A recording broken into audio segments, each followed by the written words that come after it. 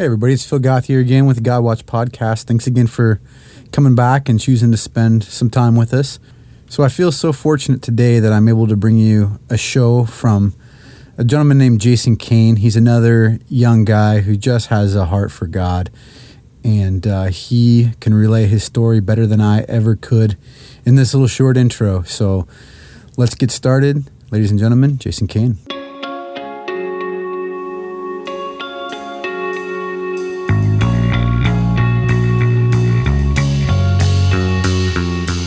Jason, thanks for coming. Yeah, my pleasure. Being on the show and spending some time with me. I guess just to kind of catch some people up, what is it, maybe 2-3 weeks ago, I came by. I think about three. About 3 weeks ago, I came to one of the college ministry groups that you attend. Mm-hmm. Came and talked for a little bit, and I looked out, and there may be 20 kids there, 20 young adults there, and I seen a whole lot of eyes that were just big and not a lot of talking, and you were very engaged, and it made it more comfortable for me. It helped me to get into it a little bit more, because I don't know if when you get up there and talk to people and you look out and it's just crickets, you're like, what am I doing wrong? Yep. So I'm glad that we could kind of connect there in the short time that we had to spend, but it was evident that you love God. You love Jesus. And so that's one of the reasons that I think we kind of connected on this. And I was like, hey, here's what I'm doing. You want to come participate? And you graciously said yes. So I can't thank you enough, man. Happy to be anywhere God's moving. Yeah, I hope so, man. But with that, I guess I don't know that much about you, honestly. Just in the short time that we spent together in a kind of a big group. So, What do I need to know about you? Where did you grow up? Where did you come from? You're a young guy. What do you got going? Yeah. So I guess the kind of, I'll try to give you the abridged version of my life. And I was actually born and raised in Johnston, Iowa. So I spent my whole life in Iowa, and I grew up in a comfortably middle-class family. Didn't really have too many things to be worried about, and actually grew up in the church. My mom was Catholic and my dad was spiritual, so we always joked that they met in the middle, and we were raised Lutheran, so we got the kind of blend. So I grew up kind of knowing about God and all this stuff, but I never really accepted Christ into my heart, and I never actually made that commitment. And it was great because it was kind of somewhere to go on Sundays, and it was somewhere where I could see my friends and hang out, but I never had that relationship with God, and all that was great until life hits. For sure. Things get real. And so did you graduate from Johnston? I did. Did you know that I did too? I did not. So that's I lived there as I got older. I didn't live there when I was in school there, but that's where I graduated from. So awesome. See, look at that. Nice. But at least I kind of know the area now. That's a fairly affluent community, pretty tight knit.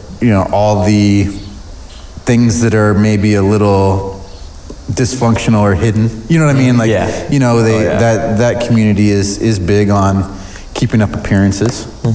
I was involved there. I know, but and so I think that at least lets me know where you came from. And so mom's Catholic, doing her Hail Marys, talking to all the saints. Yep. Dad's spiritual. What does that mean? Because I have some friends who are spiritual in air quotes, and they believe that there's some mystical force that moves the trees. You know what I mean? Are you spiritual like that, or spiritual and I don't have a denomination? Jesus is cool. No, more spiritual in that, I think kind of diving into that a little deeper, my mom was always able to experience God and love him in the structures he had placed in her life. She could take his word that God is good, that he's always going to be there for me, that these things are set up for a reason. And through that, Catholicism was really able to work, in her and through her and give her that relationship. Of my dad was a lot like me, in that he always had questions and he had to figure it out himself, and so he is Christian. He accepted Christ, and But he's like me. He's always got the deeper, searching for the deeper parts of God and the bigger understanding. And like, okay, like, I understand we live in this big old universe, but like, what about this? And what about this? And what about this? And so he's always searching after, more of who God is. And so that's kind of what I mean in the more spiritual and deeper parts of God's character. Yeah, no, I like that. So that's a good way to put it. Not watching trees and doing some crazy hubbubby. In the third eye, there's whatever it is.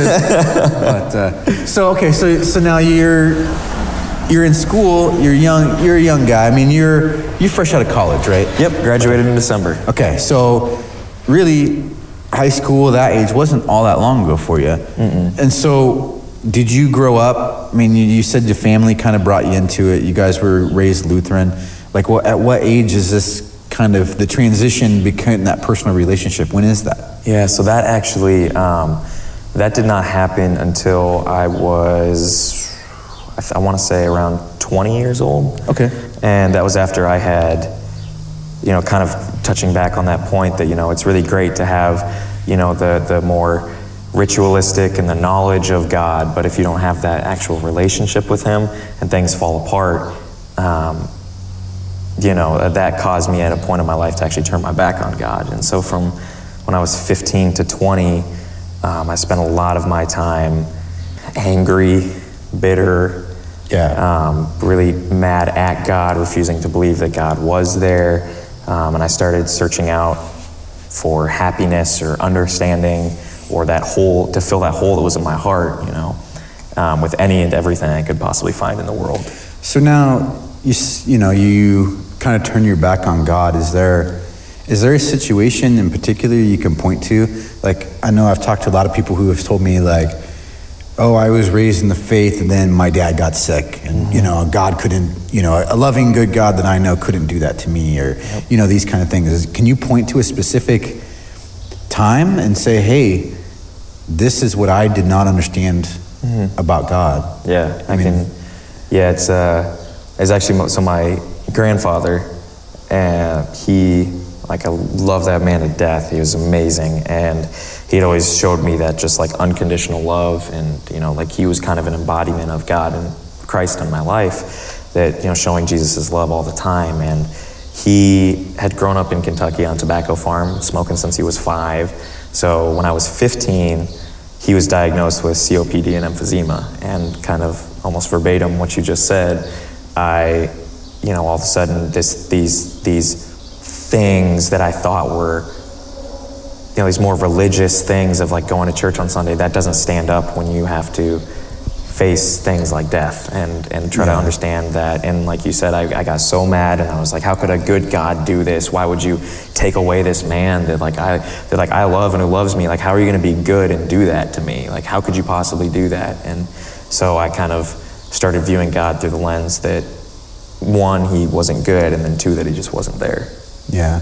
And I think, it's funny that is the case because, I brought that up as just a random example, but that is probably one of the more common reasons that I see that people step away from their faith a little bit or distance themselves from God. And it's sad for me because I don't really always know how to explain different to them. You know what I mean? It's, when it gets so emotional to somebody, that idea that, it's God's plan, he's got a better plan than us, just hold strong, you know what I mean? Like, that's not convincing in that situation. And so, like, now looking back, I would say that in a lot of the young adults that I've worked with, you're pretty spiritual in the short time that we've been together. I mean, I know I was like, does anybody want to pray? And you're like, I'm like, we got to get out of here in just a couple minutes. And you're like, well, it's going to take more than a couple minutes. It usually does. I love my time with the Lord. I laughed because, I was like, oh, all right, he's probably just going to pray for, maybe an extra 30 seconds. And then like 5 minutes later, I'm like, wow, this kid's got to start wrapping this thing up. Yeah. So, I mean, I think that connection that you have with God is relevant and it's powerful. And so I would love to hear, how do you rationalize that now? Being that you have walked in in that idea that God committed this against me, there can't be a loving God. Yeah. Like, if you could explain that to somebody else who's been in that situation, how do you rationalize that now? Or is it kind of, you've just come to terms with God's power is better than mine, I don't understand? Like, where are you at with that now? So that actually does tie into two big experiences that I can say. And, for anybody who might be listening that's kind of struggling with that, and I just want to say to them that it breaks my heart saying this, and I truly pray and do not want anybody to ever have to go through this. But I think that a lot of Christians look at people and condemn them. And they say, why don't they just get it? Why don't they just get it? And the scariest thing for me, but also one of the most humbling things to me, is that a lot of people will not accept that God is real and God is good until they know that hell exists. They know that there's something worse out there, that God's really trying to do that for you. And so two experiences that really just woke me up about that was, so when I was 15, I turned my back on God, and like I said, started going into the world. I tried alcohol first and foremost. It's great. You feel good for a couple nights, When I was younger, my liver could process it, which was nice. And then now that you're older, now I'm older, I'm just I'm way too old for this. But how old? You're 20 what? 24. 24. Oh man, you're still on the good side. Yeah, I know, but it's just once those 2-day hangovers came in, I was like, nope.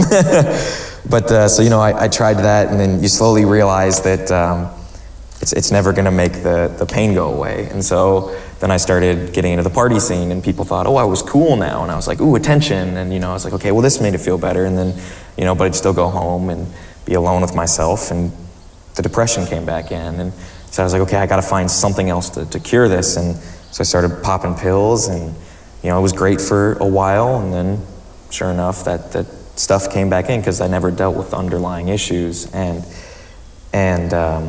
so I just kind of dove deeper, and I went into harder and harder and harder stuff. And there was one day where we were, so me and a friend of mine had gone, and we were smoking crack, we were freebasing cocaine, and so I remember we were in this house, and I was sitting on the couch, and I was looking at this big old bay window, and my buddies were in the kitchen, and it was just really dark, and all I could see was outside, and I just kept, I was smoking my stuff, getting high, and get 10-minute high, and then come back down, and 10-minute high, come back down, 10-minute high, come back down, and then I had a little bit left, and so I was like, all right, I'm gonna get as high as I possibly can, It's like, I'm just gonna use the rest of this, and I just lit the whole thing, and I held it in for as long as I could, and breathed out, and I sat there, and when cocaine and crack, it's a very strong drug that makes your heart rate, you're very evident of it. And I remember just sitting there and being like,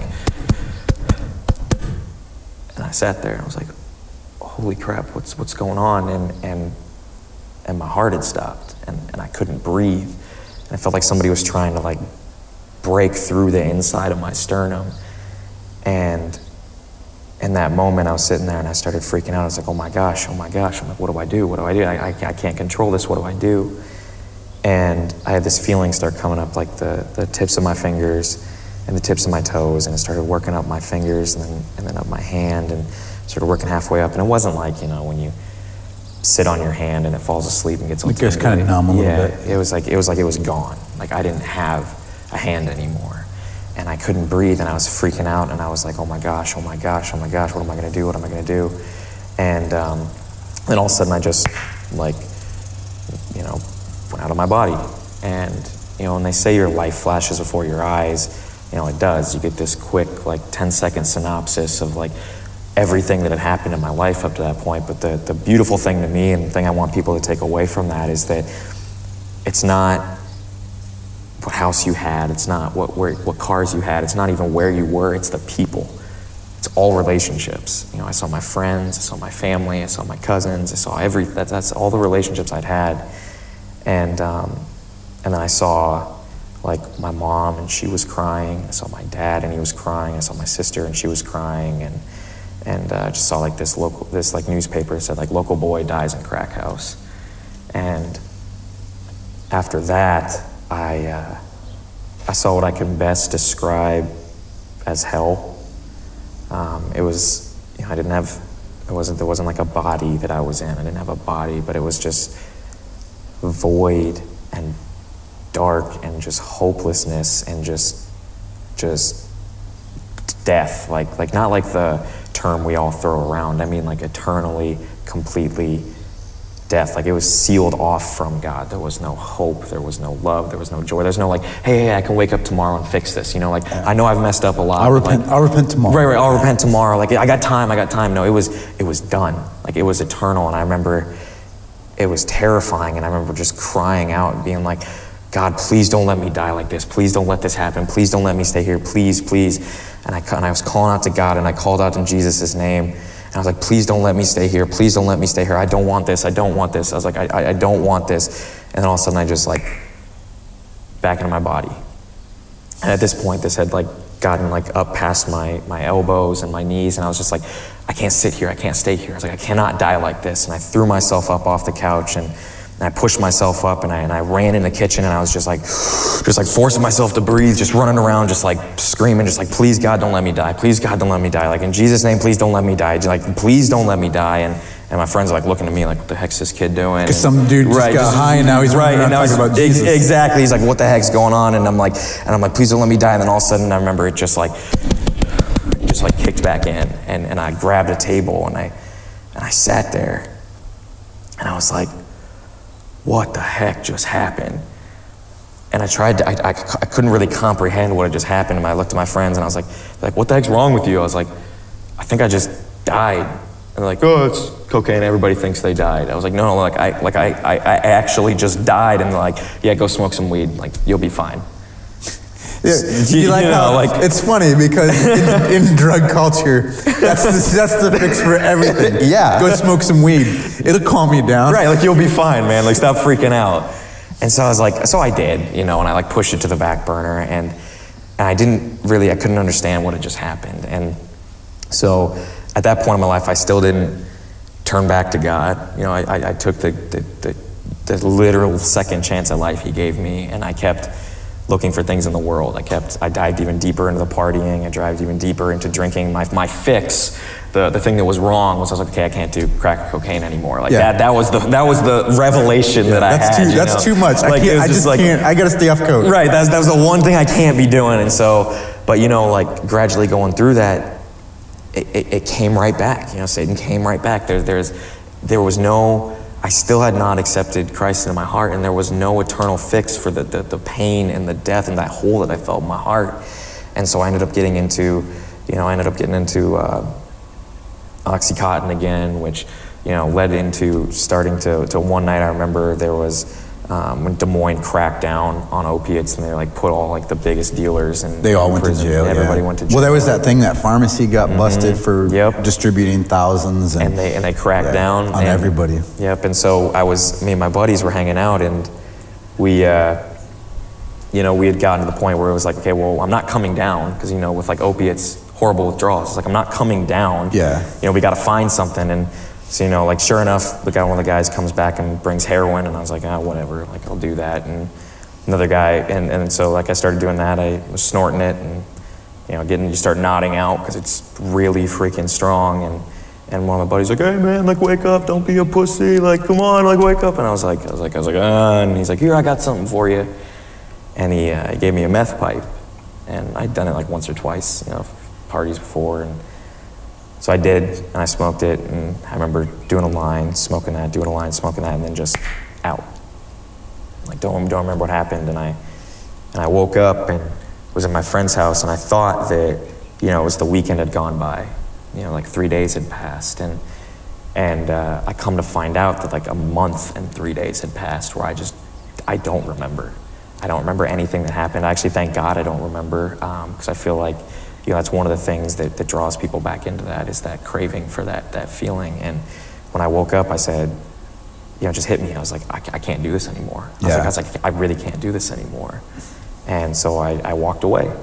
I was kicked out of my house at the time for good reason. I don't blame my parents for that. I thank my dad for protecting my family because it wasn't me.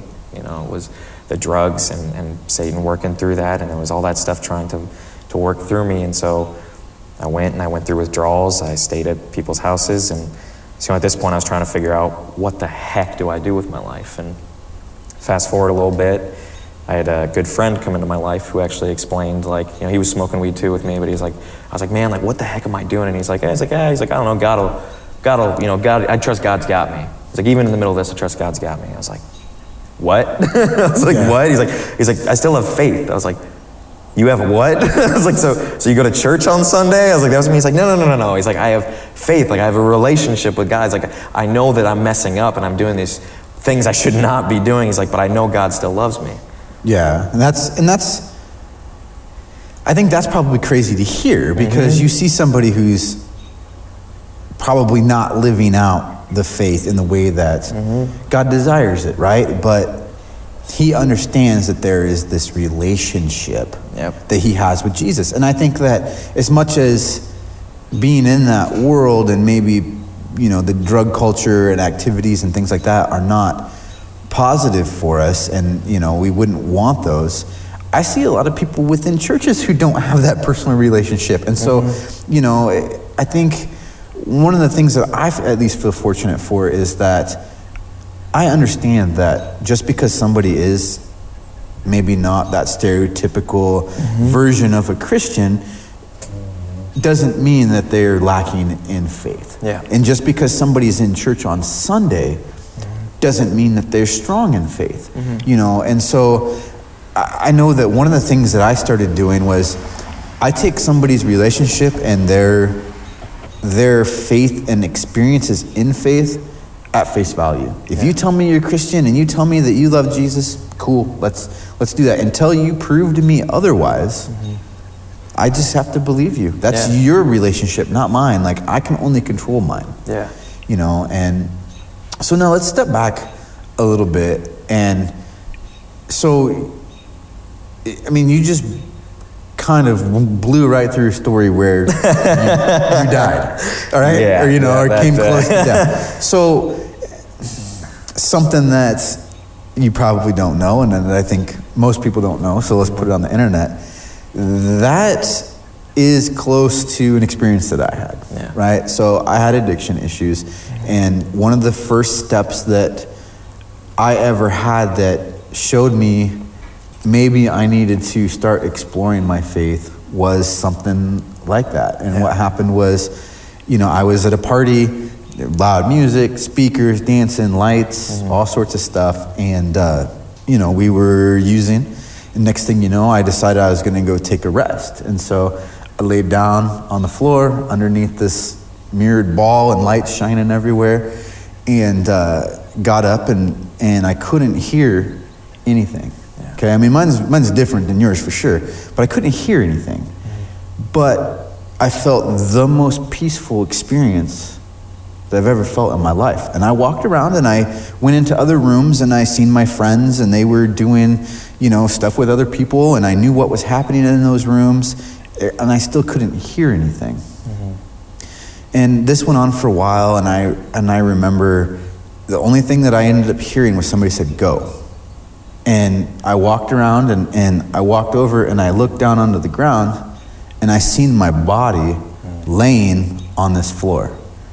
Yeah. And then I sat up. And I mean, it was the oddest, most peaceful, but yet crazy feeling that I've ever had. Yeah.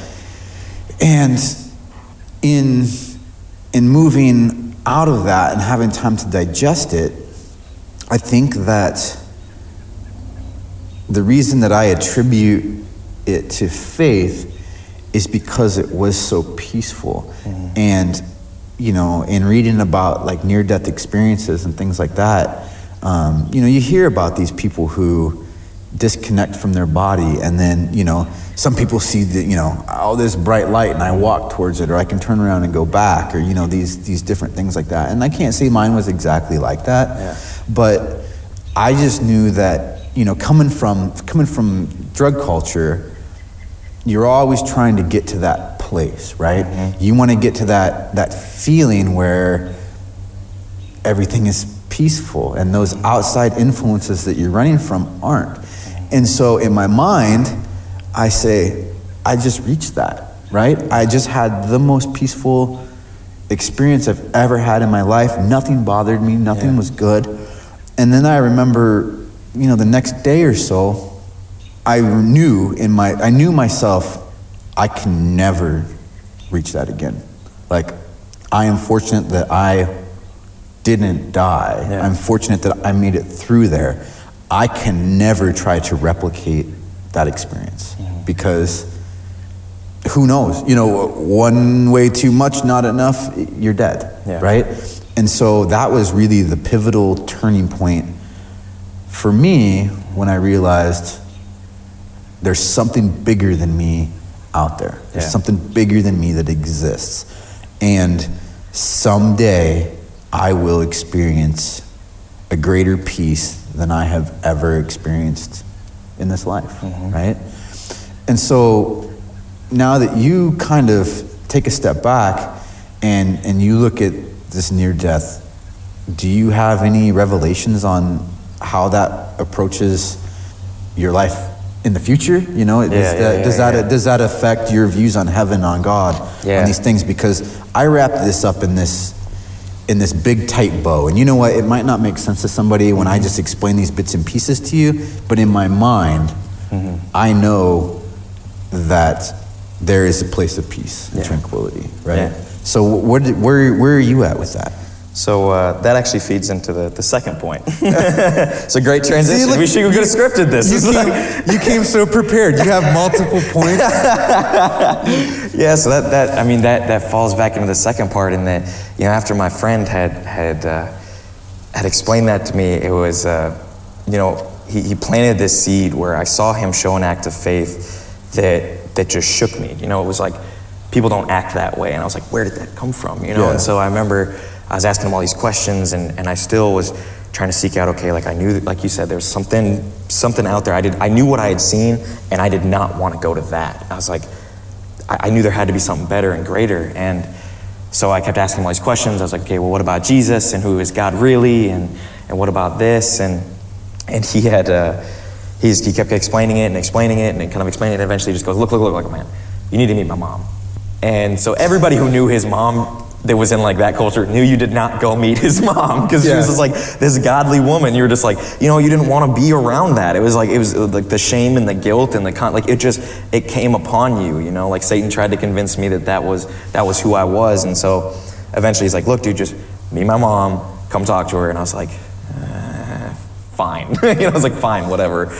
And I remember the moment I went to her house and I opened that sliding glass door and I walked in, I was hit with just this wall of just peace.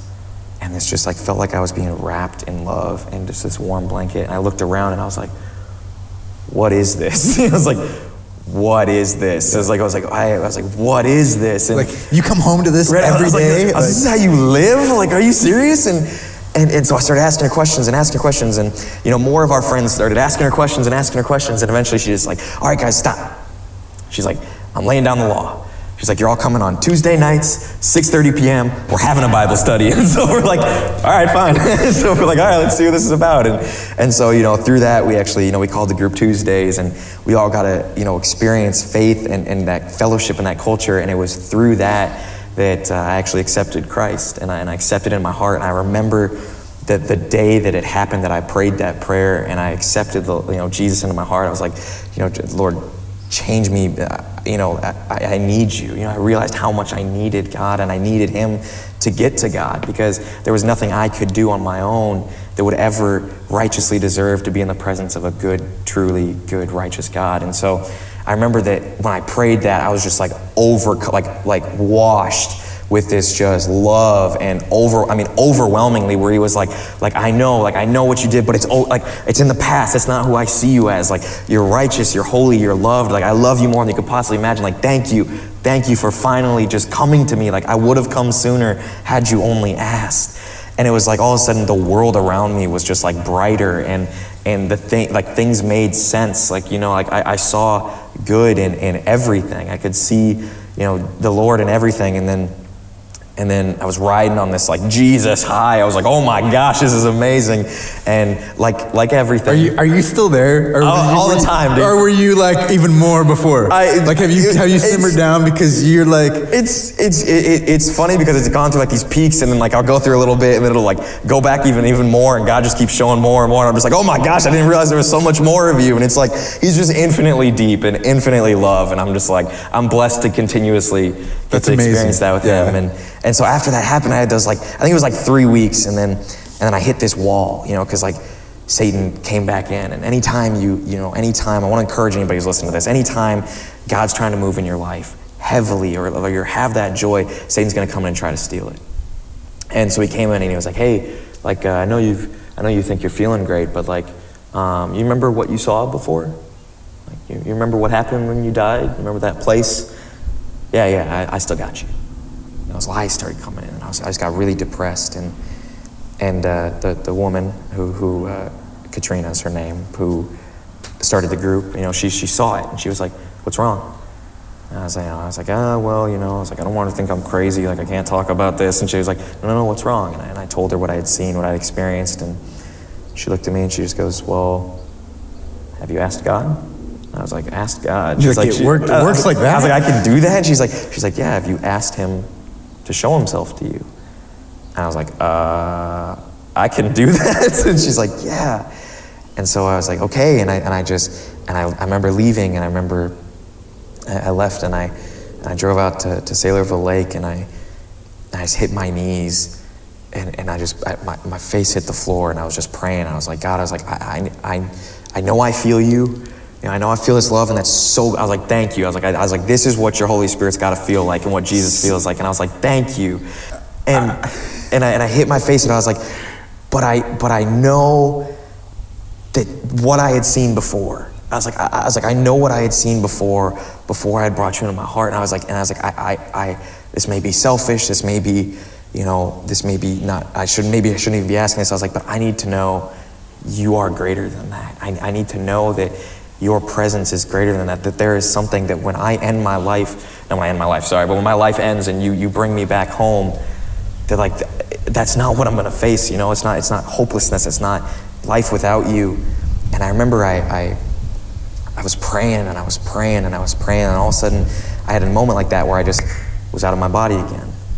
And this time it was like being in this throne room, where like this like Revelation description almost? Yeah, like just like the best way I can describe it was that, my face was still on the floor, and like it was like these infinite walls, but I knew it was a throne because you could feel all authority.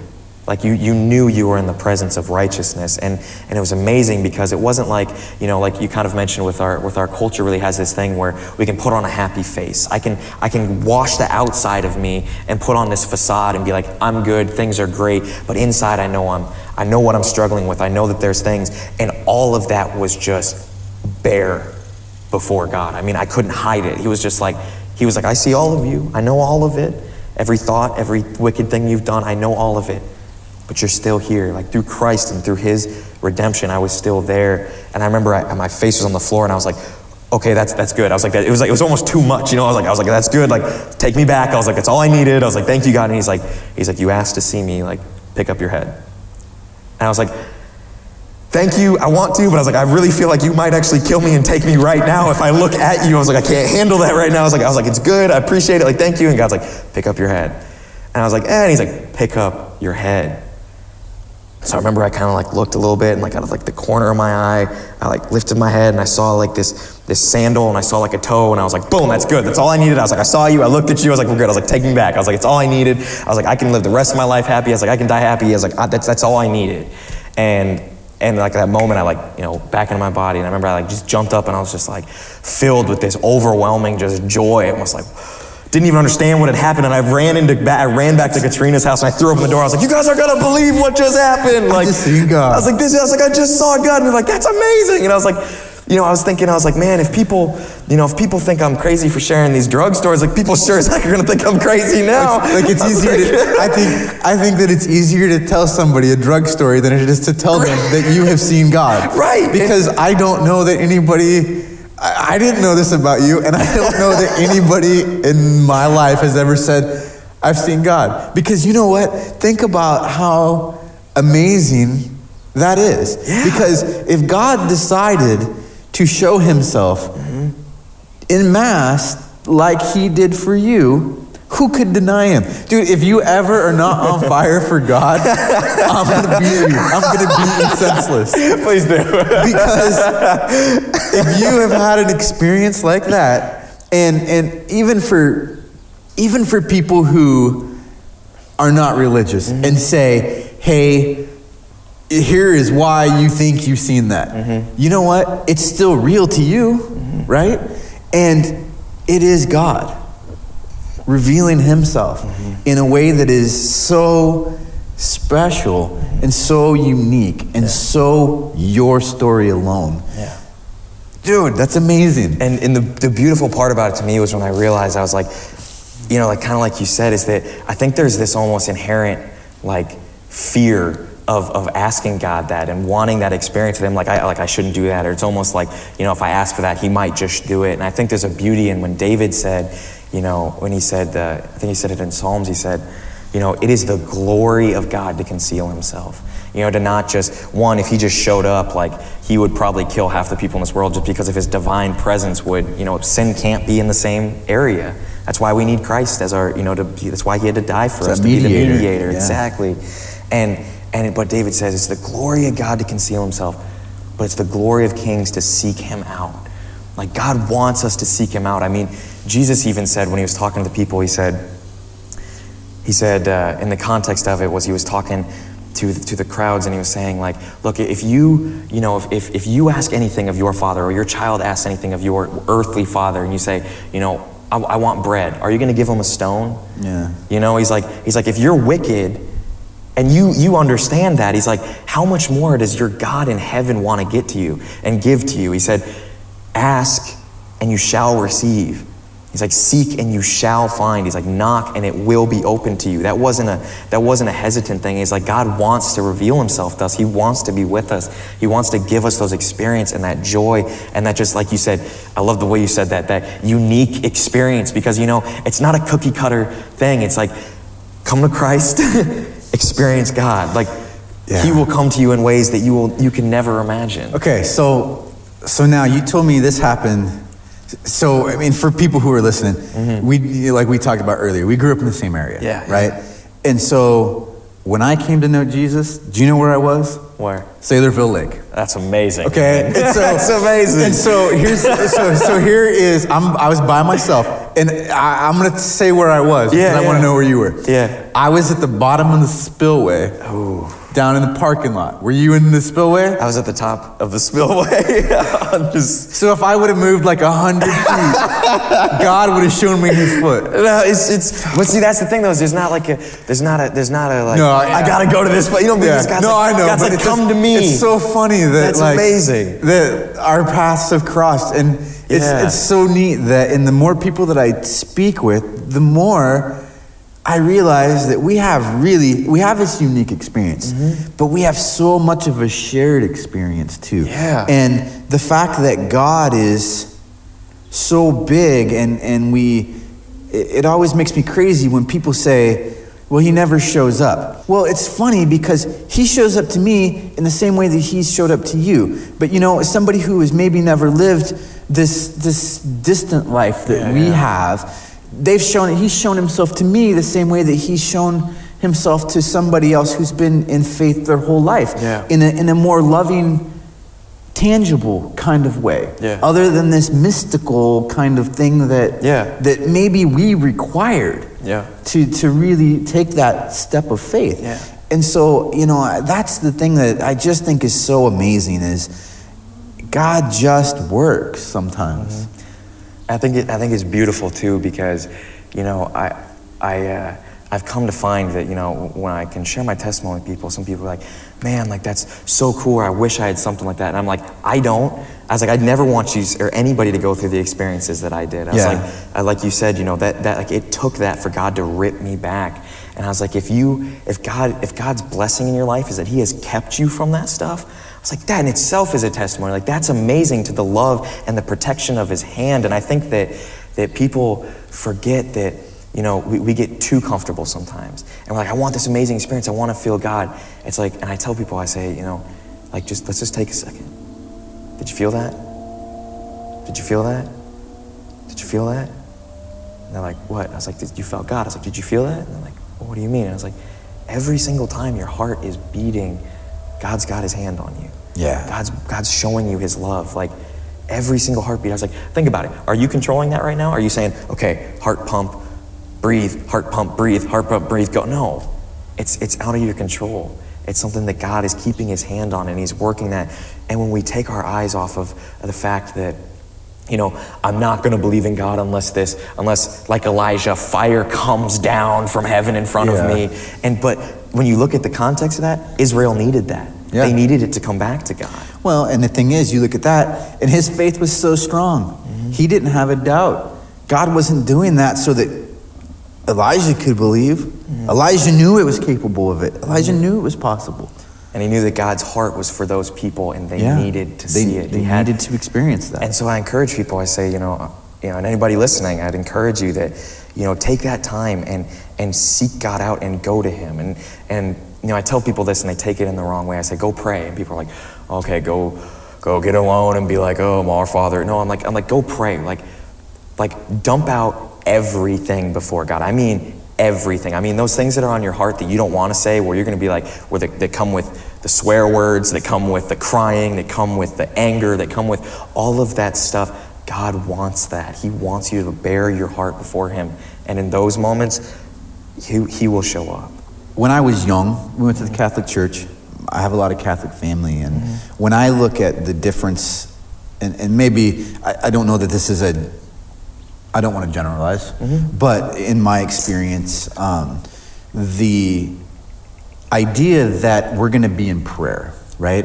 And that we are going to, and there's important things involved here, but that I'm going to come with reverence, you know. Oh, thank you, Lord, for this day. Yeah. You know, everything is wonderful. Sometimes you need to scream, and sometimes you need to cry, and sometimes you need to tell God and Jesus, I'm mad at you. I don't like this. What did you do?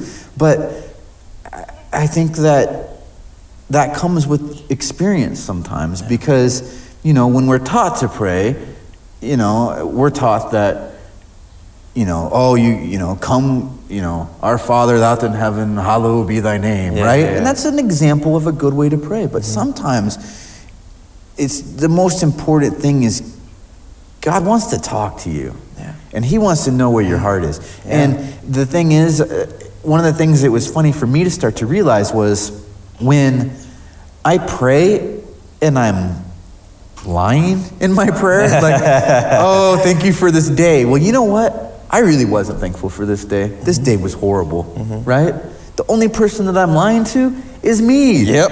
God's like, I know. God knows my heart, and he knows what I'm saying. So why do I want to lie to him, right? Let him know. Yeah, and I love that, and I love that God put this in the Bible. I think he showed it to us for a reason, like you just said, is the Psalms, you know, in the relationship that David had with God. Because he said David was a man after God's own heart, you know, heart after God's own heart. And if you look at the Psalms, I mean, there's times where he starts out and he's literally saying, like, depressed and saying things like, Lord, you have left me, you have forsaken me, the world is horrible, everything's bad. But in those moments of being able to bring that before the Lord and then let his truth come upon him, he by the end of the psalm, he's saying like, God, you're so good. Like, you know, you're really great, because he could just bear his heart before him. Yeah. And I think that the only thing that I would say that to really remind people is that just when you pray, just bring Jesus. That's it. Just he's the mediator. Like 100%, it's him when I don't remember where it's at, but it says that, you know, like through Christ, we are able to come boldly before the throne. Like Jesus paid that price that we don't have to be shamed and guilt, and we can come before God. We can be there with him in his presence boldly before the throne. And God's like, I want you to come to me. I I want you to come to me with everything that you are. I don't want you to come to me and lie to me. Like you said, He's like, because I can tell, I know. He's like, I can see everything. Like, I know. He's like, just be honest with me. Like, bring it before me. Like, we can work through this. I want to cleanse you of that pain. I want to cleanse you of that sorrow. I want to show you that I am good. I want to be with you. And being able to truly pray and be one-on-one alone with God and just bear all with him and bring Jesus in and be like, all right, Jesus, I'm a little upset. Actually, I'm a lot of upset right now, Yeah. But I trust you and I need you and I need you to work through this with me is some of the most powerful prayer I've ever had in my life. Like that honesty. Well, and I think that keeps that, once you can get into that honesty, I think that's where you have that my personal relationship with Jesus Christ, my Lord and Savior, right? Yeah. That's where that personal relationship is built. Because think about your friends. Yeah. Like if you have a close friend, do you want to lie to them, or do you want to allow them to help you through your times of trouble and need? Yeah.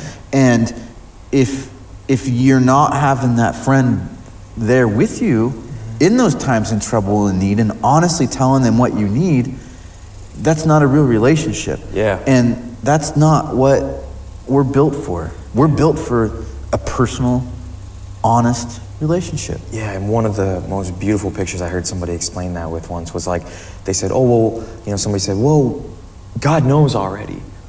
And well, why do I have to tell him? And it's like, okay, well, think about it this way. Think about you have a best friend that should know everything about you, and then you have something go on in your life, and you go tell another friend. And then that friend tells your best friend, and so they know, they heard, but at the same time they're sitting there and they're like, and you go to talk to them and they're like, and you're like, oh, well, you knew already. I thought you knew already. And they're like, well, yeah, but I wanted to hear it from you. Yeah. Like, I wanted to hear it from you. Like, I wanted to experience that with you. Like, that's what I desire. And I think that's the beauty of God. Like, God wants our hearts, He wants your heart. He just wants you to bring your heart to him.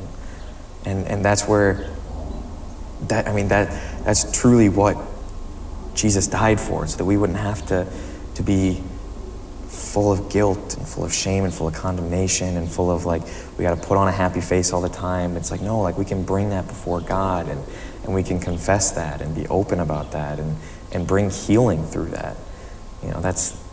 That to me is beautiful, the depiction of that relationship with Christ. Do you still have a relationship with Katrina? I do. So does she know, like have you ever just laid it out for her? Because, I think that there's nothing that warms my heart more than to know that something that I did affected somebody's relationship with Jesus in this positive way. Yeah. Have you ever just thanked her or done it? I mean, is it kind of one of those unspoken, we're good, you give each other the side eye and a thumbs up and just head nod and you're good? No, man, it's, I've been blessed enough to still have her in my life and have that relationship and shout out to her if she's listening right now. And I actually got to talk to her last night, but I want to say this again because I can never say this enough. That it truly means more to me than I can ever say that she introduced me to Christ, that she brought him into my life. It literally saved my life. Like it gave me a second chance on life, and it brought me into a love and a joy that I can never repay her for. And I'm eternally grateful. If you're listening, Katrina, I am eternally grateful for what you did and being able to sacrifice your time when that, and she'll tell you this too. Like, she loves talking about this. She'll be like, when that rowdy little, sarcastic, crazy kid came through my door and God was like, love him. And she was like, really? Like, do I have to? And she's like, I don't even want this guy in my house. Do I have to? And then but she chose to, make that decision to love me and guide me in that and show me who Jesus was. And it's just, man, I can never thank her enough for that. Yeah, that's amazing. Just that somebody can love on you enough and show you enough that it can change your life and your eternity forever.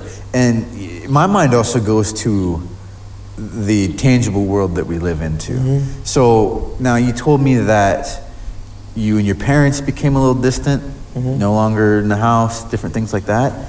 Through working with her did that mend that relationship too, or were you already working towards that? How did the earthly father and mother kind of work out? Yeah, that, I love my parents both very, very much, and they know that, and if they're listening, I love you guys, and I tell them all the time, and we actually, that did get mended, and it was, through a lot of it was, just diving deeper into my relationship with Jesus, getting the healing that I needed there, because I knew the pain, I knew the hurt that I had caused in my family, I knew the tension I put on them, I knew the things that I had done, and honestly, I couldn't forgive myself.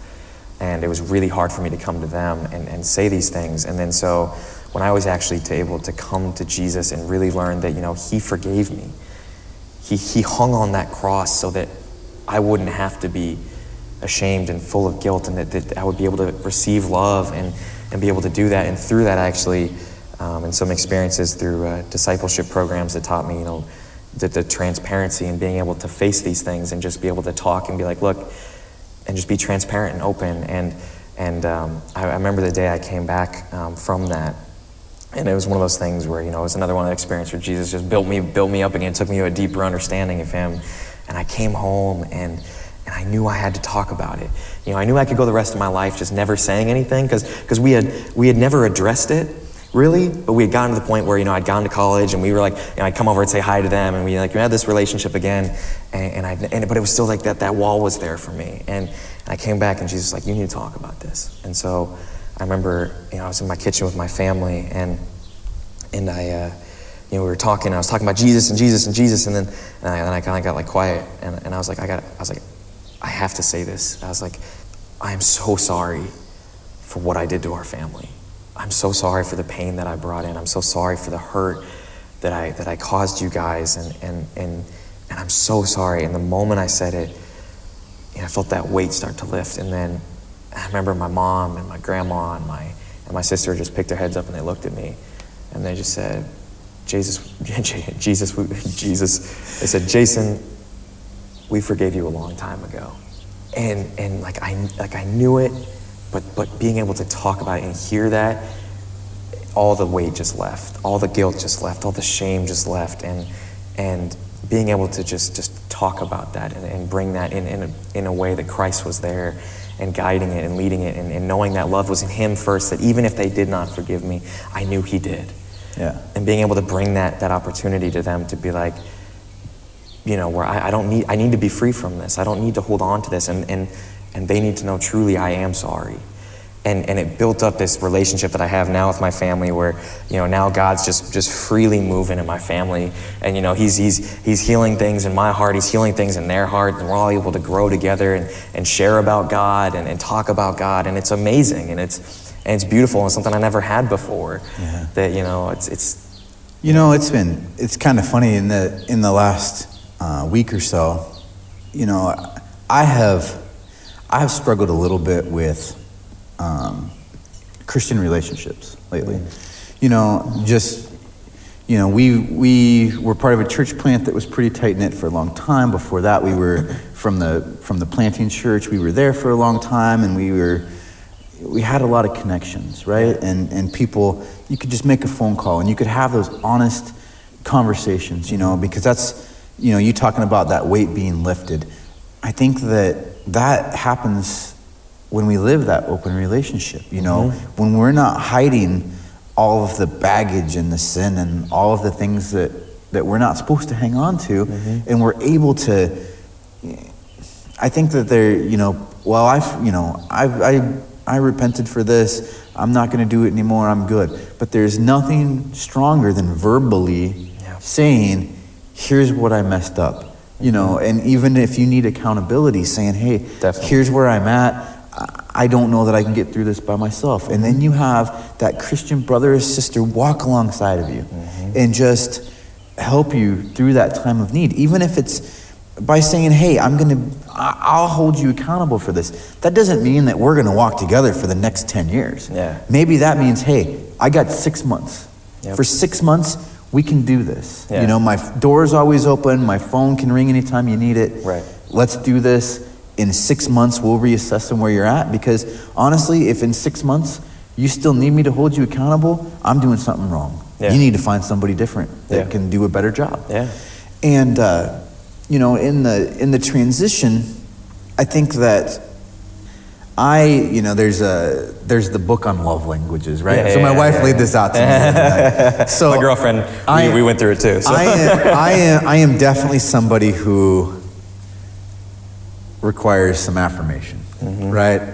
And that's my love language. Yeah. And to the point where somebody can tell me, oh, well, maybe you could have done a little better. Yeah. In my mind, what I hear is, that was the worst thing that I've ever seen. And I'm just, it does that to me. But for somebody to say, oh, I really like that, I hear, that was the best thing ever. You know what I mean? Like it fuels me a little bit. Yeah. And relationships need time to percolate and to grow.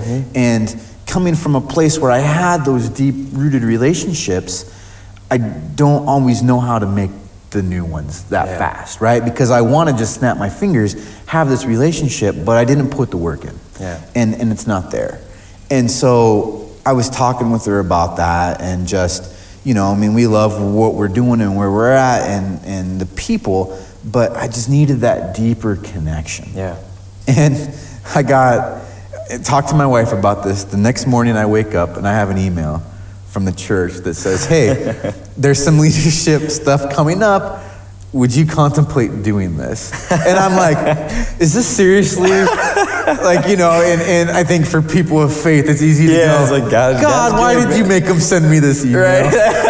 And, you know, and so I see, you know, and that idea that the affirmation kind of fuels me, right? Because now, somebody knew who I was enough to think that I was capable of doing something more than what I'm doing. And it kind of, it gives me that warm inside, right? And, you know, I hope that it isn't a prideful thing. You know what I mean? Like, I hope that it's where it's at. And so, I kind of laughed, and God, why, you know, seriously, this is what you're doing to me? And then I was at work yesterday, and I have a helper who comes around occasionally. He used to work for a buddy of mine, and he lets me borrow him every once in a while, and now his helper stepped away on his own, but he doesn't have all that much work. So when I have some stuff I can use him for, I call him and he comes and helps me. And, you know, his name's Gordon, and I really hope that someday Gordon will come and share his testimony, because Gordon is not, when you look at Gordon, you know, he's got tattoos on his neck and tattoos on his arms, and he's been in a little bit of trouble, and he doesn't come off with that cookie cutter Christian look. And so, you know, when the guy comes and he's new and he's working for me, I'm not just, the first thing out of my mouth is, how much you love Jesus. You know, that's not what I'm saying. And so, you know, we had this kind of professional thing, and we were talking about what we do. And, you know, I mean, when you talk about what you do, when you're involved in church a lot, it naturally is, well, I do church stuff. And he goes, hey, me too. And I go to this place. And so we just start talking. That's awesome. And it turns out that Gordon is a strong man of God too. And, that's amazing. You know, and just in his walk and his struggles and his things, God has revealed himself in these amazing ways. And, you know, by the time we worked together for like the first 6 hours, we both knew each other's testimonies. We both knew where we're at. And it was just this immediate kind of thing where we have a different relationship at work now. You know what? You can be my helper, and I can be your boss, and we can do this thing.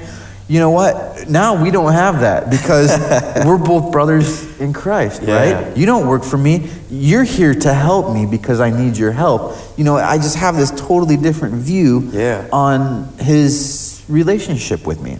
And, you know, just to be able to see somebody who maybe not would have been my first choice, and saying, I bet that guy's really strong in his faith. You know, it's amazing just to see. And I can't remember. I'm sure I was going somewhere else with that story, but I just got excited. No worries. But, I agree with you. It's you know, kind of like you were talking about. It's that thing that we, you know, like I said, it's relationship. We are built for relationship. God built us for relationship with Him and relationship with one another. And when we let ourselves get isolated or closed off or feel like we have to fake it, it closes off some of that part of the relationship. That's why I completely believe in transparency. That's why I just believe in being able to share what's going on. And there's a time and a place, and there's wisdom in knowing that. But, Paul even says, he says, confess to one another, pray for one another, so that you may be healed. It's not, I'm not confessing you just to emotionally dump. I'm not listening so I can gossip and share it later. It's that you're confessing to me because this is on your heart and you've brought it before God, but you may need accountability. You might need somebody to walk through it with you. And then I'm going to pray with you. I'm going to pray for you so that you can be healed from this, and that fellowship and that love in the church, that's what drew people to the early church, because they saw the way, Christians were acting towards one another, and they were like, oh my gosh, like what is that? Like, this is so different. They're loving one another, they're helping one another. They sold their house to pay for that person's thing. Like what? People don't do that. And I think that the problem that we have is when we let our own pride and our own shame and our own guilt tell us, you can't share this. You can't open up to these people. They're going to judge you. They're going to do this. And Satan tries to isolate us and say, like, you got to put on this, quote, the cookie cutter Christian thing. And it's like, there is no cookie cutter Christian. You know what the cookie cutter Christian is? That you are fallen, you are sinful, and you need Jesus. That is Christian. Yeah. And when we lean into that and we fully say, hey, I'm not perfect. Hey, I got struggles. I need you to pray for me. I need you to be here for me. And we open up, man, it just, that love accompanies it. Well, and I think that when we are living that idea that we don't mind, in my life, I don't care if I'm judged. Yeah. In the beginning, you're sensitive to your judgment of your faith, right? Definitely. But at the end of the day, as much as I do like the affirmation, I don't require it. Yeah. If my relationship with Jesus isn't enough for you, I'm sorry. That's it. But I did remember where I was going with the story about Gordon. Okay, can I say one thing about the judge thing, though? Do it. Okay, so with the judge thing, though, I completely agree. Because it's when you hit that point where you understand with God that you say, look, I've already been judged. The judge gave his sentence, and I am healed, I am freed, I am righteous, I am redeemed, I am holy, and that was paid for and bought by Jesus' blood. It doesn't matter what anybody else says. I know who I am in Christ, and it's this beautiful thing that happens where, and this has happened in my heart a little bit, more recently, is that I understand that when somebody does judge me, and when somebody looks at that stuff, my heart goes out to them, because what are you holding on to? Yeah. How are you viewing yourself? If you can't forgive me and see me the way Christ does, there's got to be something you're holding on to. And my heart goes out for them, and I pray for those people because, they're struggling with something. It's not about me. And I just want to love on them. And I just want to be like, all right, like I know you're mad at me and you're judging me, you think I'm bad, but like, what are you dealing with? Like, what can I help you with? Like, how can I serve you? But a lot of those people are the same people who are not going to tell you what they're dealing with. Yeah, I know. Everything's good, we smile, look. Right, and I'm just like, man, like I want to love you, I want to be here. Like if you need me, it's okay. You can still judge me, it's okay. Like I'm going to love on you anyway, that's okay. Because God so loved me first, and he loves you too. Yeah, and that's and I think that living that out in front of people is important because they can learn. You're, what do you say, 23? 24. 24. You're 24 years old. It doesn't mean that you're not going to affect somebody in their walk who's 60 years old. Yeah. They can look at that love and that way that you're approaching something and learn from you. Age has nothing to do with it, right? A lot of people know that older lady who knows every verse and she always knows the right thing to say. Yeah. Vivian Kincaid, that would be my lady. And there's that lady, and you know what? You're gonna look at her or him and know that they have what it is. Mm-hmm. But you also have everybody from the walk just early in their development to wherever else they decide to get to. Yeah. And we can all learn from each other. That's the most amazing part about it. So I was telling you that story about Gordon. I was getting it set up because, Gordon shows up and we're working together and we're doing our thing and we're laying a tile floor together is what we were doing. Nice. And so, we're in this little laundry room, standing on top of each other. What are we going to do? We're going to talk about Jesus. Yep. And so we're sitting there and we're talking, and I was telling him this funny story about how, God sent me an email, and Yep. in my mind, I still struggle with things at times, and I kind of write it off as it's a coincidence, right? It's a coincidence. They just happened to send out an email the same day that we were talking, whatever. And so while I'm telling Gordon this story, and laughing about how me and my wife were talking about this at dinner, the next morning I wake up and God's like, I got something for you. While I'm telling him this story, I get a text message from somebody different at the church who says, hey, would you talk to your wife and consider this? Mid-conversation. And I'm like, all right, well, I suppose this is being it for consideration. And so I just tell my wife about it, and it's funny how we looked at, this is when she relayed to me the idea of affirmation, because in my mind, this is God saying, oh, you want something? Here, go do it. You want to do it? You bring it. That whole, well, God didn't do something. Well, I put you there. You do it. I gave you the opportunity. I gave you the opportunity. Yeah. And so I see it as that. Yeah. God kind of giving me the smack and saying, there's the opportunity, go do it. My wife related to me differently. She tells me, she's much wiser than I am. And, women typically are. Yeah, man, 24 and you already know this. You're doing good. But she tells me, you know what?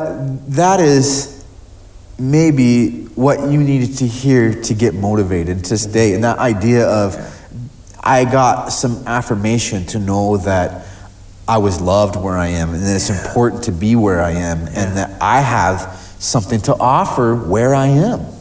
It's just funny how the same experience, and I think that involves a lot of people in the church.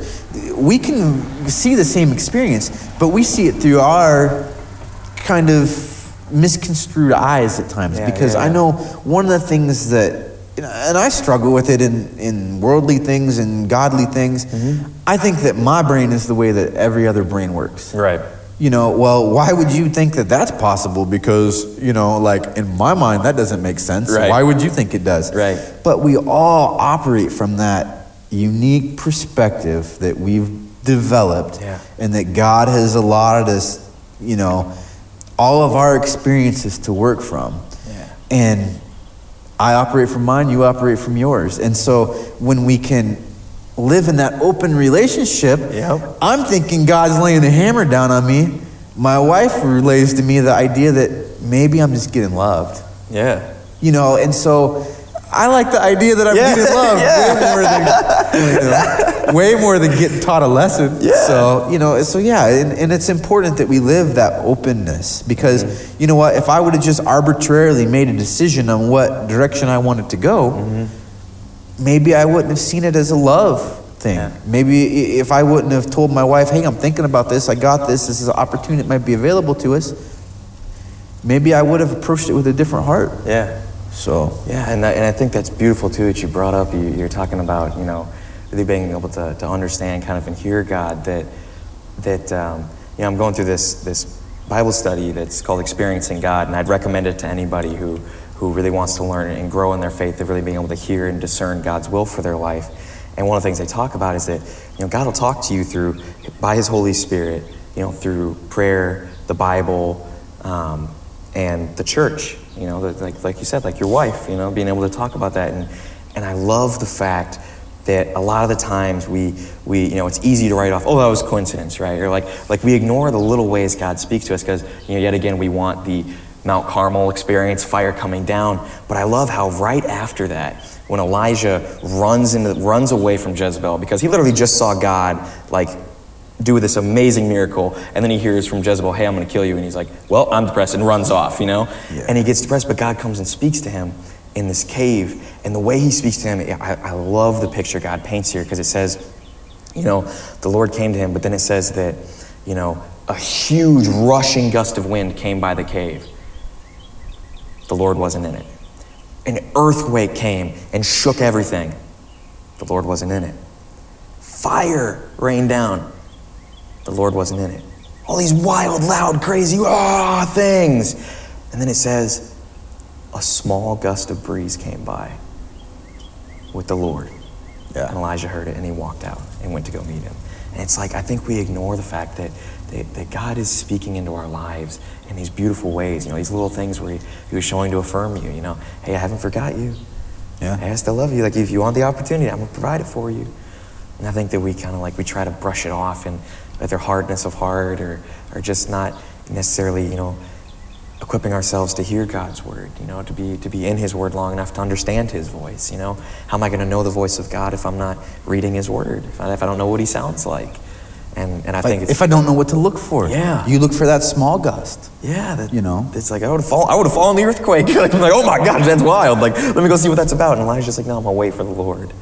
And I love that. I think that's a great capability for us to be able to discern that and bring that to him in prayer. And, when we hear something, be able to go to good counsel in the church and be like, hey, I think God's moving in this way in my life. And, what we were saying earlier before we got on this, that, talking about me moving to North Carolina to just go follow and just show up at Elevation Church because I've been hearing God do that. I mean, that wasn't like all of a sudden I was just like, I'm going to show up. It was like I wrestled with God. I prayed with God.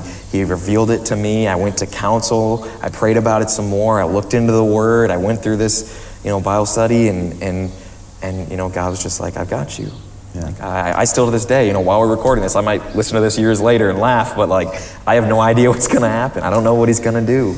And I think that a lot of that is just recognizing that God works in everything. And you know what? If it's a plan that God has put before you, there's something that you're going to learn from it. Yeah. You know what? And I mean, since you kind of brought up the idea of that, you applied for an internship. I did. Correct? Yes. And so, you know what? Maybe the answer is no right now. Yeah. Maybe the answer is yes. There's got to be something. And so you listen to this years down the road and see where God put you and how he moved it. Yeah. Maybe the answer needs to be no. Maybe the answer needs to be yes. And I think that part of that living in faith is just understanding sometimes the answer is no. Yeah. And trusting that he's still good, and trusting that, if the answer is no, not being like, well, Lord, why didn't you, I wanted this, and why didn't, and that's another thing with the prayer thing. You can come to God with temper tantrums. He's going to be fine with it. He can take it. But being able to trust and finally be like, all right, Lord, I must not be ready for that. And, you must have something else for me to do right now. And being able to still seek that out and be able to just lay that down before him and trust him with that is a beautiful thing and a beautiful part of faith. Yeah. And, I think that no matter what, you're walking with God, you're clean, sober, making good decisions. I mean, I've had, this is the first time we've ever really hung out, and I've had a fun time, and so I think no matter what, God will put good things in front of you, right? It might not be the things that you want right now. It might not be what you know. It might be. Yeah. And, who knows? I think it's just so important that we keep those doors open. You know what I mean? We keep knowing that God's working in all things for the good of us. Amen. And if we're willing to do that, and you said, you're willing to pack up everything that you own and move across the country for something that you don't know. Maybe that's the lesson. You know what I mean? Because if God put on my heart right now, you need to move halfway across the country, I would come up with 500 reasons why. Well, I just got my kids enrolled in school, and our mortgage is going pretty good, Yeah. Well, I know all the roads here. It's easy for me to work here because I know how to get around town. And all the reasons why I could find not to move. Yeah. You're just saying, I'm willing to pack up everything and go wherever God wants to take me. Yeah. And that's commendable. Yeah. It wasn't easy. I'll actually tell you that my girlfriend, we were talking the other day, and she was the one that kind of dropped, yet again, I thank God for her because she was the one that dropped the wisdom into me. She's like, you need to stop holding on so tightly to these things that you think you want, that you think are good, and that you think, is going to be where you have to be. And one of my favorite verses is Proverbs 3:5-6, where it says, "Trust in the Lord with all your heart and do not lean on your own understanding. Acknowledge him in all of your ways and he will make straight your path." And that just completely paints this perfect picture that it's like, I don't need to understand right now, I don't need to understand that I could show up at Elevation Church and they'd be like, you got to go. Like, you need to leave. Like, get out of here. I'm like, all right, God, well.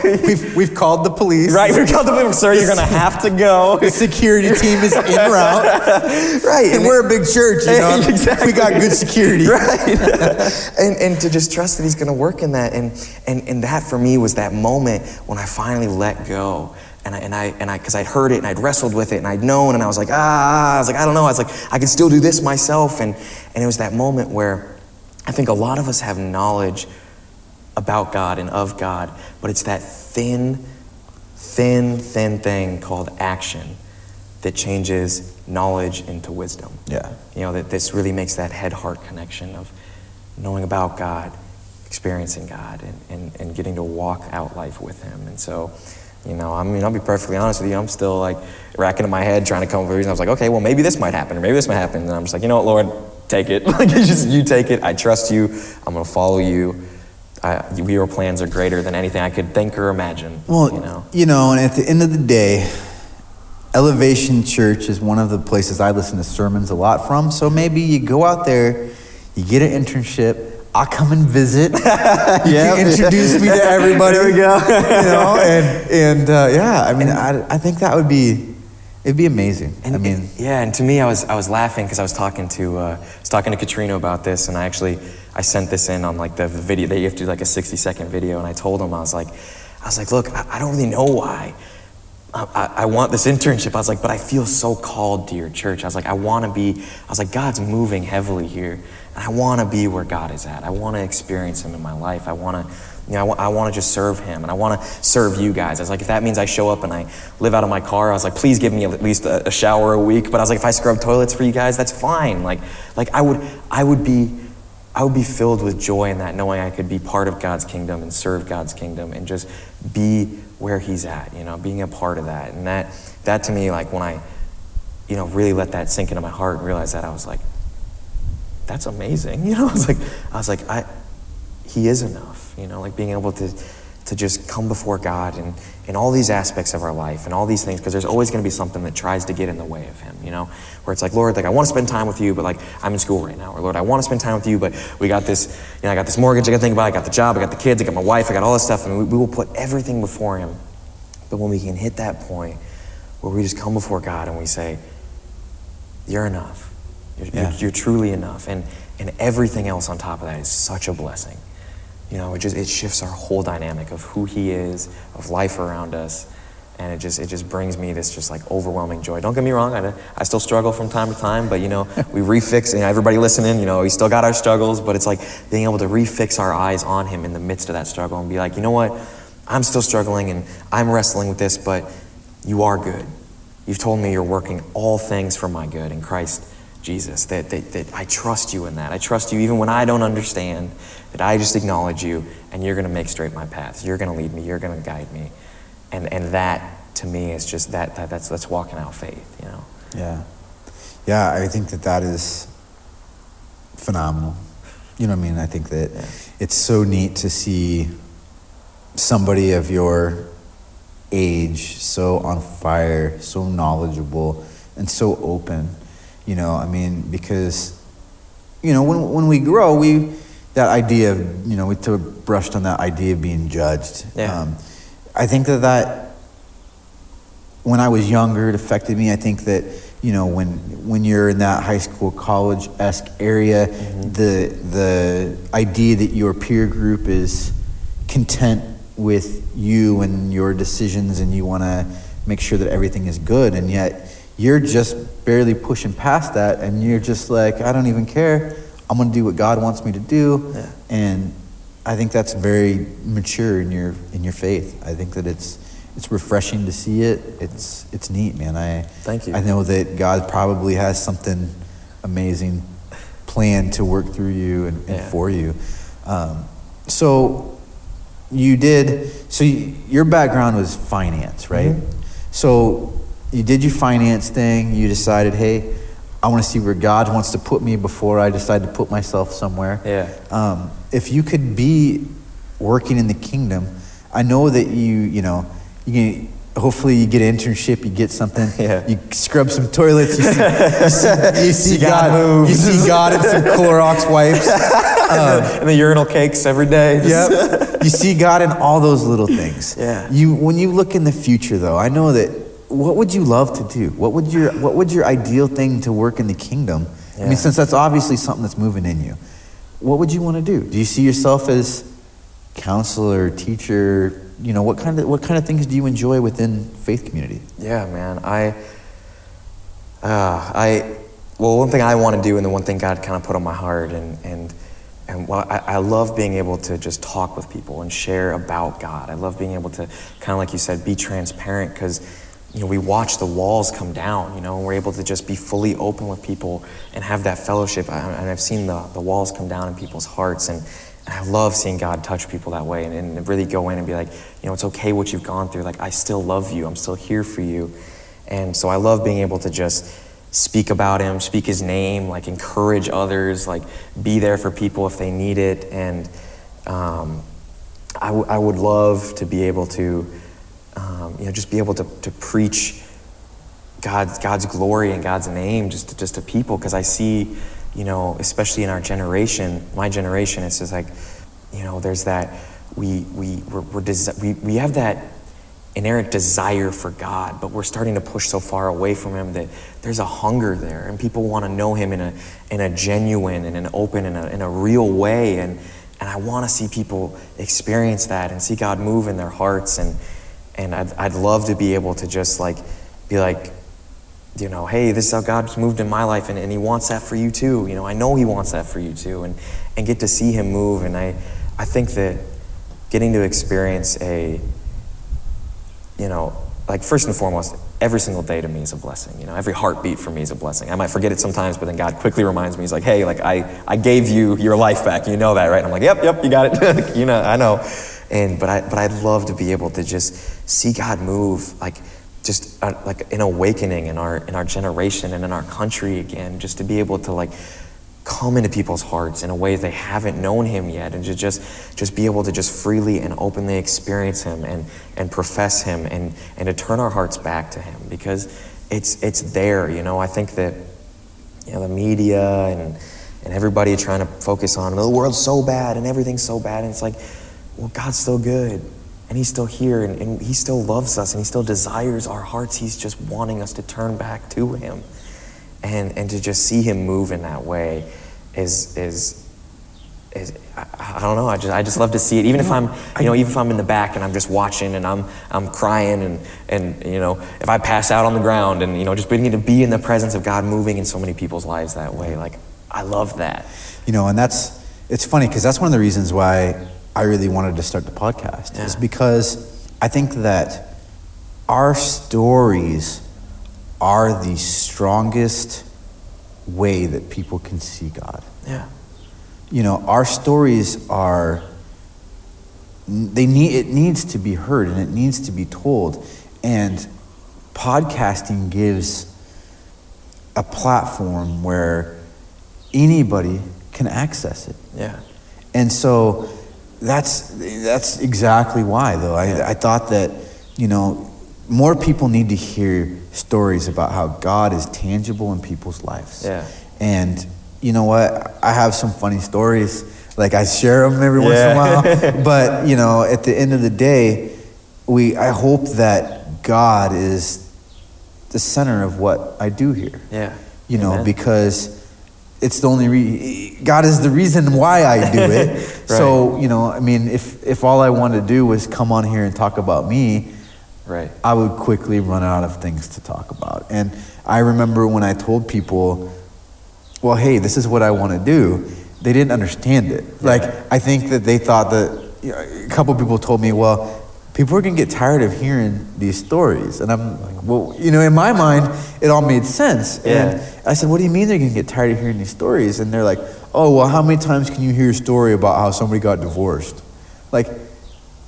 God moves in amazing ways, sometimes in good, sometimes in bad, and everybody has a unique perspective on it. You know, you can talk, I know we did a show about, one of them that was kind of relevant to me was, did a show with a guy and we talked about growing up as, with our moms, you know, as single parents, and being the kids of single parents. And I think that I could talk to 10 different people about what it was like to grow up and be a child of a single parent. Yeah. Every one of those stories is going to be different. God works in them differently. Are there similarities? Yeah. I'm sure there's similarities in how the faith journey came. I'm sure there's similarities in some of the struggles that came. Yeah.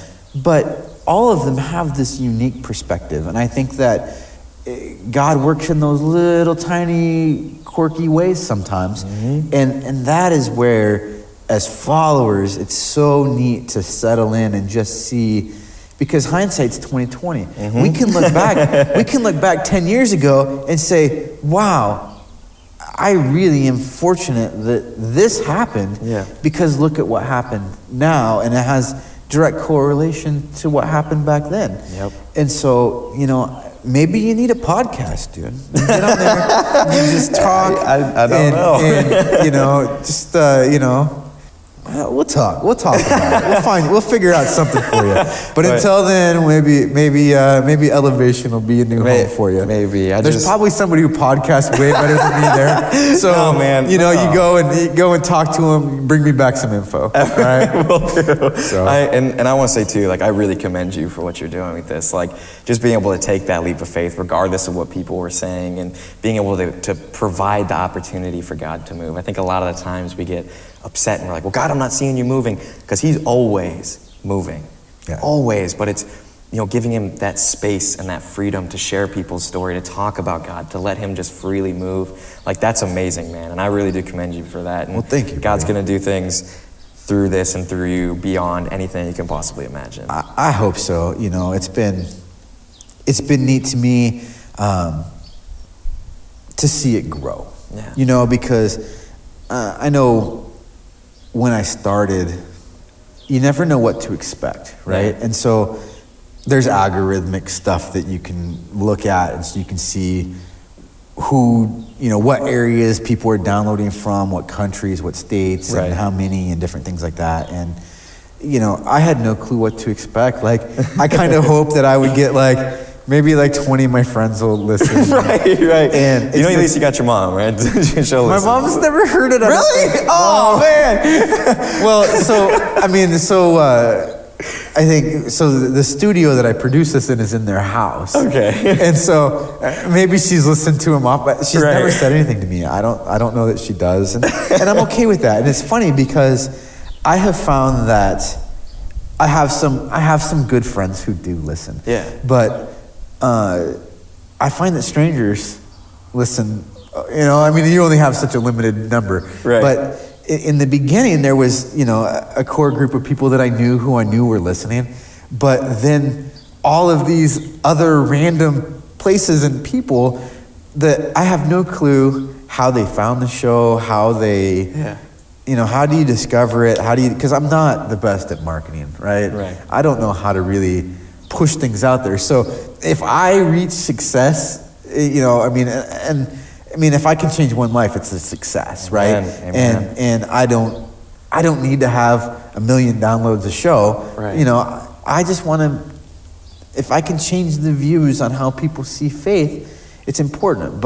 So the marketing side of it, the more people who find it, the only people that can take credit for that is God, because I don't know how to do it. And I know it took me a long time to figure out how to just upload it. I don't know. I'm not that savvy when it comes to all these things. So I mean, the success or failure of this is all in God's hands. I suppose I could make it fail easy enough, but you stop uploading it. Stop uploading it and see what happens. But you know, really, the only way that I can succeed in this is with God. You know, because I can't do this by myself, and even to the fact that, you know, finding guests and people to come on, you know, people have to know what I'm doing, and I finally reached the point now where I've actually had a couple people reach out to me to want to be on the show, and that's amazing because that's awesome. at the beginning months ago, I was like trying to twist arms, like, come on, I really need you to come and talk to me, you know, and now it's evolving into something that I really enjoy. That's amazing. I mean, there's no, I don't know that I've talked about it much on the show, but it's an honor to me that somebody would sit down with me and share their soul, and just share their experience in their life, and some of the more probably in our faith, it's sometimes sensitive. Yeah. We don't want to be seen as somebody who, I don't want to ever be misconstrued as hateful or, or somebody who, if you dive in online in Christian things, occasionally you'll run into these, the end of the world is coming tomorrow. I don't want to be that guy. I just want to be somebody who loves Jesus and surrounds himself with people who love Jesus and want to let other people know how it affects us. Right? Because I can't change the heart of a non-believer. I can't change the heart of somebody who is struggling in their faith. I can't do those things.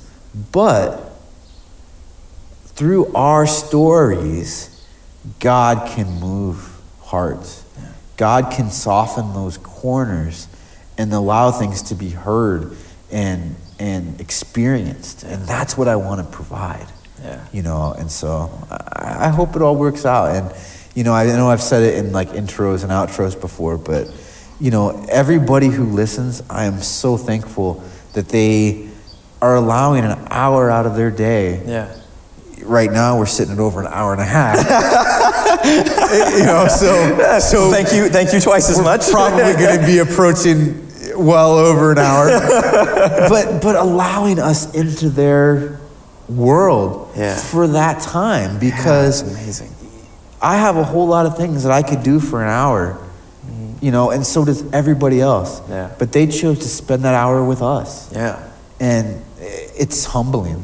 That's amazing. When you really stop and think about it. So we are, we're running a little long, and keeping these people with their headsets on or driving around in their car. So we'll kick this thing off and wrap it up here in a minute. But I think one of the most important things that I think that we talked about was the very first thing, when we started talking about you struggling in your faith walk a little bit. And could you just kind of wrap it up and remind people, when you experience that time where emotion comes into play, where God can't do this to me. A loving God could not do this. What do you tell them? Good question. I mean, we kind of touched on it earlier, but I'd say it's a lot of it comes from the faith aspect and understanding that He is good. Even beyond what I can comprehend, even beyond what I can understand, He is good. And like you said, you can't force somebody to accept that into their hearts or believe that. And it's that to me is like the pinnacle of faith is, do I trust that you're good? So I would really encourage, especially anybody that is struggling with that feels like, the world is against them, that God is against them, that, Jesus came and died and gave His life for them so that they would be able to experience the goodness of God, that they would be able to have that relationship, and that I would just say, go to Him.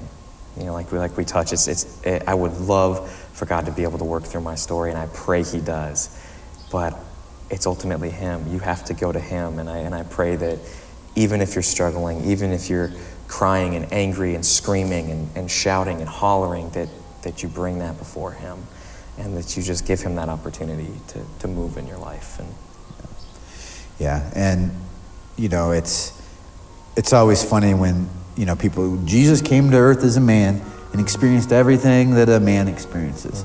That means he experienced that ugly stuff too. Yep. He understands life is ugly. Yep. You can share that. Yeah. So I think it's nice. There's no temptation that he faced that man does not face now. So yeah. So, well, hey, let's shut this thing down. I really appreciate you taking the time to be with me. Yeah, I think of your course. story's amazing. My pleasure. And it was wonderful to meet you, man. Yeah, of course. Nice to meet you too. Do you mind if we pray before we? Yeah, let's say. If listeners don't mind. All right. If we would just yeah. If y'all would just give me a minute, if you're not comfortable with it, feel free to just turn off the podcast now. But I hope you wouldn't mind just joining us in a quick prayer. You're good, dude. Let's do it. Father God, I just want to come before you. I want to thank you for who you are. That, Lord, that you are good. That you are a good Father. That you gave us that relationship with Jesus to be able to know and experience that. And Lord, I want to thank you for Phil. I want to thank you for everything that he's doing, that he's trusting you and just completely leaning on you in faith to be able to provide this opportunity for you to move, Lord, into people's hearts and their lives and for people to come and share. And Lord, I know it's truly been an honor for me. And God, I pray that as he continues to honor you in this and give the glory to you, Lord, that you just continue to bless him with this, and that you would continue to bring people to hear this, to bring people to him, that God, you would be able to work through all of those lives, and that Jesus, you would just continue to anoint this entire podcast that he has, Lord. And God, I also want to lift up the listeners, and just in Jesus' name, I want to pray for their hearts right now, that any of you that are struggling with God, whether you've yet to accept him into your heart, whether you've accepted him and turned your back on him, or whether you're just flat out struggling right now, I just want to pray for you. And I pray that Jesus, you would just come into their hearts right now and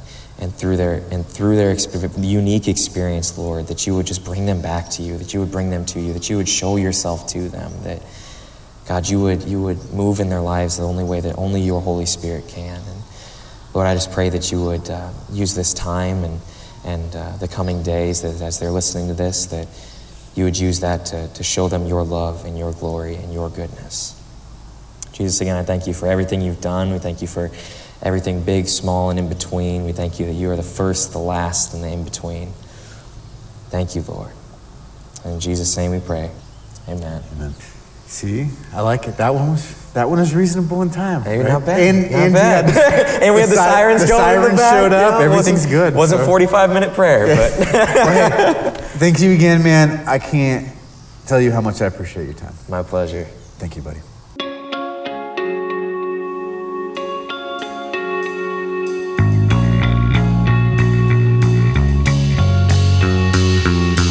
Well, that was Jason's story, and I think that it's one that's very powerful and moving. So if you enjoyed that show, please share it with your friends. Send it out on social media. I'd love to see some links to it because he is such an outstanding guy. Remember that you can always find us on our website at godwatchlive.com. Visit with us on Facebook and Twitter. And stay up to date on everything that's happening. So have a great week and be blessed.